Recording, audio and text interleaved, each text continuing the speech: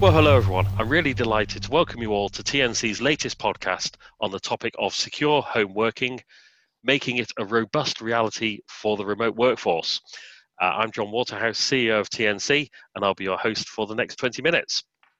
As I'm sure everyone knows, TNC is the UK's largest independent network and telecoms sourcing and strategy consultancy, supporting over 280 major UK and multinational companies helping them get the best commercial, technical, operational, and contractual results from their network and telecom solutions. So joining us today from TNC and to share his expertise with us is our CTO, Craig Northweth. Craig, do you want to say hello? Yeah, hi John. Hi everybody. Thanks for listening. So today's topic of making secure home working a robust reality is really interesting and it's really timely. So for most organizations, until a few months ago, home working was a bit of an afterthought. It was something a small percentage of the workforce did. Typically, it was voluntary, possibly even seen as a perk, and certainly something generally done by more senior staff. Over a very short time, homework has become the default approach for how many, if not most, office staff are working. So, for most organizations, there's been very little opportunity to properly plan what is in reality an enormous change. It was just a question of doing what had to be done to keep the organization alive. Um, but now that home working looks like it's going to be part of the new normal, we're starting to see organizations looking to develop proper plans for how to address the significant challenges that home working presents and to develop proper corporate grade solutions to support this. So we're going to focus on three key areas in today's podcast. We're going to look at the risks associated with home working and how to mitigate them. We're going to look at the technology approaches over the short, medium, and long term to provide sustained, secure remote access solutions. And we're going to touch on some of the key takeaways to start moving on that journey. And look, by way of scene setting, a lot of research has been done over recent days and weeks and months on this. We certainly are starting to see organisations reopening their offices, but occupancy is still very low, and that looks likely to continue at least into the autumn, and for many organisations well beyond that. Many organisations have significant elements of the workforce who may stay as home workers, certainly for the foreseeable, if not permanently. And also that this is not just a decision for employers. Employees are both concerned about returning to work too soon, particularly if they have to use public transport, but also that a lot of employees are starting to see a lifestyle benefit from working at home, more flexibility, not having to spend time commuting, etc., etc. So there are both positives and negatives to this. So, Craig, let's dive into our first topic. So, could you take us through what are the key risks associated with home working and how organisations might take steps to mitigate them? Yeah, sure, John. So I think the risks around home working have been long well known. As you've mentioned before, many organisations have supported home working previously or remote access into corporate environments. I think the significant thing that's changed now is that the vast majority of people working from home, the threat landscape and the risks associated with that home working environment are much greater. And I think compounding the issue, the target threats, if you like, in terms of being able to access and target people on a home networking environment in comparison to a corporate environment is much greater as well. So if we look specifically at what the kind of key challenges are, then so first of all, we know that there's an issue around device security.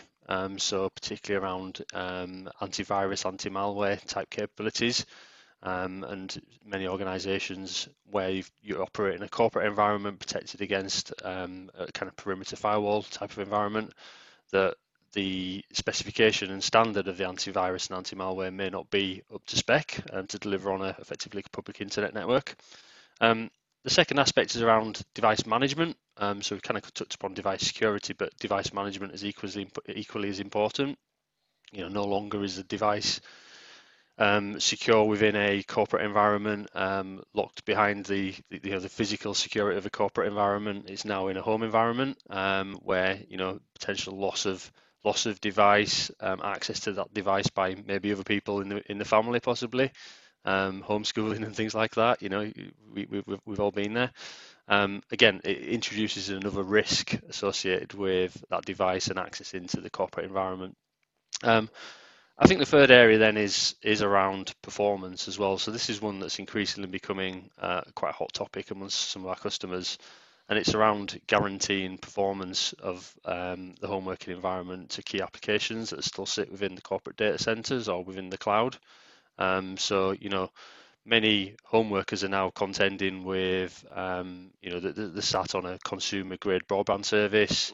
They're contending for that broadband service with other members of the family, either other home workers or children accessing schoolwork, or more probably likely Netflix and YouTube and the likes, Xbox. So you're certainly having a performance degradation, and there's no way for the corporate to effectively manage that and enhance that, because it is a consumer grade service, and it's delivered obviously into that user's home environment. So some definitely big risks around that. I think also just to add to the first point, the new targets, also a lot of the recent threats that we are seeing now, typically being publicised across the market, is threats on people's home networks. So simple things like not changing the admin password from your BT or your Sky router. Again, there's a vulnerability there, and it's something that a lot of organisations are really not focused on at the moment. So you make some really, really good points in there, and it's just one of those ironic things, isn't it? That for 20-something years I've been in the networks industry, and the effort organisations go to create effective operating environments at their corporate offices for their critical asset, their people, to work effectively. Making sure that the service is resilient and performant and secure and so on. And now suddenly people are just thrown into a home environment sharing, what is probably, a pretty cheap, pretty low performing broadband, no resilience, etc. We had a power cut in our area a few days ago, and of course, no internet. Yep. And that lasted 4 hours. Luckily, it was over the weekend. But if that had been during the working day, my productivity would have been severely diminished. And presumably, organisations are starting to wake up to the fact that that's not a long-term viable solution. If key assets are working at home for the long term, where they can't just say, "Oh, hey, things are they're not just working at home occasionally when they can fit it in, but that's where they're going to be to do crucial work," that presumably that's not an acceptable solution. Yeah, absolutely not. I mean, the concept of having a perimeter around your data has completely gone now, particularly if data is accessible via VPN and you're accessing critical data in a home environment. Then you've completely lost the perimeter. And you've lost the supportability of the network as well, because you're going into that consumer grade environment, which is pretty much impossible to manage from a corporate standpoint. So these are big issues. I think the latter we're starting to see increasingly become quite important, and we're seeing some actions and activities from various customers to try and address that, whether that be through looking at delivering supplementary broadband services via internet, or potentially extending corporate networks out into some key user sites. So we see particularly with law firms, for instance, where they've got very important partners sat on the network and want to bring them in. They're accessing critical data for them because they're deeming this to be the new norm and quite a long-term strategic approach. They are looking at that private network expansion into home users environments. They can provide the level of security. So let's move on to that. So I think we've covered, you've covered very effectively the key risks. What do you see starting to look forwards? And perhaps you could try and chop this up for us into short, medium, long-term actions. What are the technical approaches that organizations could take to improve how they deliver home working and how they support home working, making it sustainable? So I think the key short-term aspects, there's a policy aspect to the short-term piece, and there's some sort of short-term things that just should be done. So I think from a policy perspective, ensuring that there is a robust mobile or home working policy put in place, and that home workers are fully educated and trained in terms of how to operate whilst working from home, how to handle critical data, how to access platforms securely, what to do with devices, and also policy around how you manage things like antivirus updates, security patches, ensuring that all them things, the simplistic basic things are in place and everybody's educated and trained in terms of what it means to them. I think that is the most simplistic, immediate step that a lot of organisations should have already done, or if not, if they haven't done, should be doing. I think then moving into sort of more of the medium and long term things. I think there's some technology opportunities. So I guess first of all is looking beyond the traditional remote access model where you're effectively providing VPN access into the data set or directly into the applications and services within your data centers. So that is a very traditional model. The limitations are you are effectively extending the footprint of data across that VPN into the home environment. So the longevity of that from a security point of view is not great. We are starting to see, again, traditionally people have got around that by looking at VDI services or Citrix type services where they present a desktop and effectively all the data stays within the corporate environment. So again, that's definitely a feasible way. I think the next iteration of VPN services or kind of always on VPN service or direct access services are more focused on presenting applications securely. So not providing direct access to the secure critical data assets, but effectively providing a presentation tier, like a web tier, if you like, where them services can be consumed and consumed securely.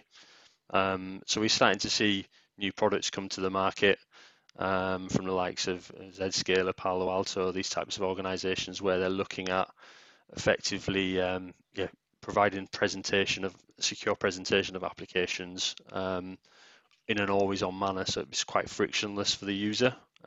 It's all driven by identity and access management, and it's effectively a model which over time will allow you to have the same experience whether you're working from home, working in the office, working from a McDonald's, wherever you are, and potentially across any device.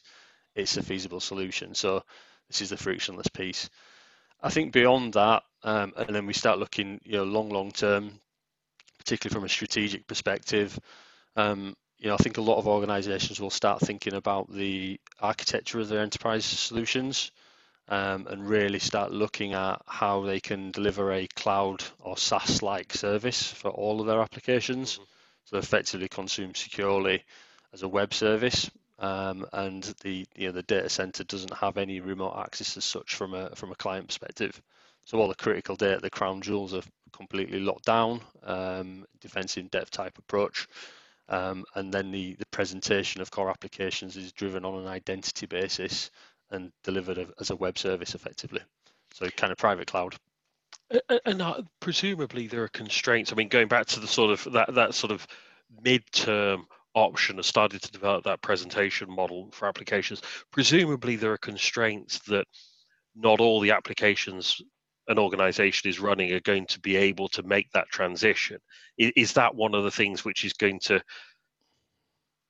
hamper that movement to that more functional model?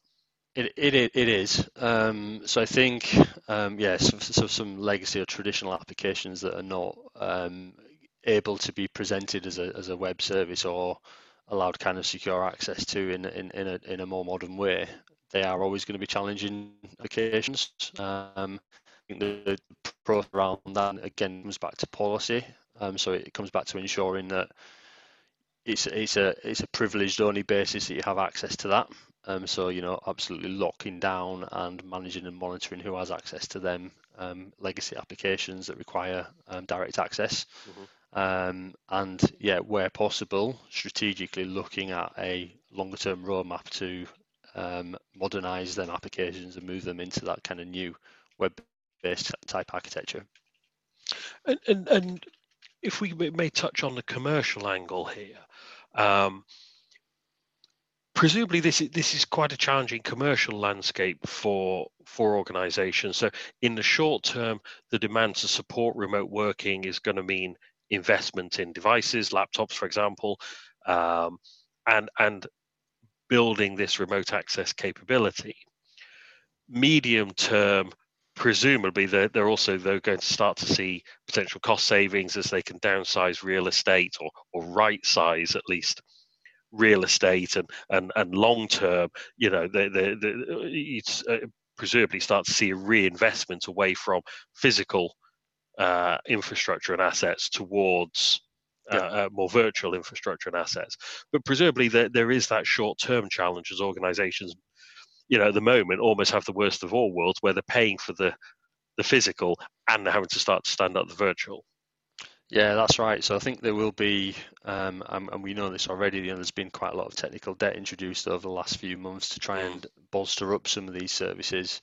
And a lot of organizations are going to find themselves for some time where they need to continue to run, corporate environments at scale, and need to run remote access solutions again at scale. So there definitely is going to be a commercial challenge. And I think this is back to the point around the strategic approach for some of this stuff. It's how do you address all requirements, and what are the key sort of business drivers and initiatives behind delivering them initiatives. And presumably some of the new technologies which we've been talking about on previous podcasts, previous breakfasts, and some of our more recent white papers, presumably some of these new technologies are going to be really transformational in this area. So I'm thinking about things like 5G, SASE, etc., as providing, 5G providing potentially the cost-effective connectivity to enable that, as it were, the extension of the corporate network. Things like SASE to provide the platform and particularly the security for that. Absolutely. So I think again, if we look forward, and again look at the sort of medium to long term strategy for this, we do need to start looking at some of these technologies and how they're going to supplement the connectivity models, how they're going to effectively work from a distributing applications to the edge securely, looking at how we can use convergence of some network and security functions within the cloud.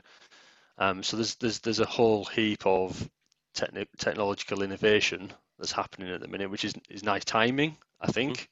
But there's also a level of immaturity. So it is definitely a medium to long-term concept. But I definitely think that some of these new drivers that have been born out of the current pandemic will have a significant impact on pushing towards that model in the future. I can attest to that. I decided to look for to combat exactly the issue you pointed out of kids hammering the broadband and co-locating my need for Zoom connectivity with with Xbox and Netflix. I looked at getting 5G.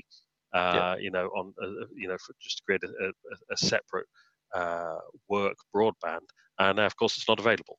So some of these technology you could see how they would help, but it's perhaps 1 or 2 years away before they catch up with demand. So, final question to you, Craig: would it be fair to say that future network strategies, this sort of home worker solution is going to go from being an afterthought, if it's addressed at all, into being a key area of focus? How is that going to be delivered? And that corporate network is going to start to look very different. The corporate network isn't just going to be how we connect these offices, but potentially going to be looking at how do we connect different communities of users as well. Yeah, absolutely. I think we've touched upon this, and we coined the phrase "bring your own office" in some previous discussions, and I think the reality of it is that just like all other bring your own services, there needs to be a focus on how to secure that, how to manage it, but also how to ensure that the people that are bringing them services are compensated as well, because it's not going to be long before all these home workers start thinking, well, I'm using my own electricity, I'm using my own broadband services, I'm blah blah blah blah, my own coffee and that kind of stuff, stuff that you tend to get, in the office these days. It's only a matter of time before that becomes a problem, and corporates are going to have to think about how they deal with that. And yeah, it has a knock-on, it has a domino effect as to if there's going to be a large percentage over a long period of time bringing their own offices and bringing their own connectivity and everything else. What does that mean for their corporate data centers? What does it mean for their applications? How should they be accessed? It's not necessarily the same architecture that they've got today, which is which allows secure, trusted access whilst on net. Everything's going to be off net, so a whole different dynamic to security management and compensation for employees, I think. Greg, that is a magnificent point on which to leave it, and a great topic to touch on at the end there. So very conscious we're running out of time, so we will draw it to a close. Craig, thank you as always for bringing your very interesting thoughts and expertise to our listeners. Thank you to everyone for listening. And as always, please do let us know any questions you may have about this or any other network and telecoms topic. You can get in touch with us through our website, networkcollective.co.uk, or any of the usual social channels. And we look forward to talking with you again soon.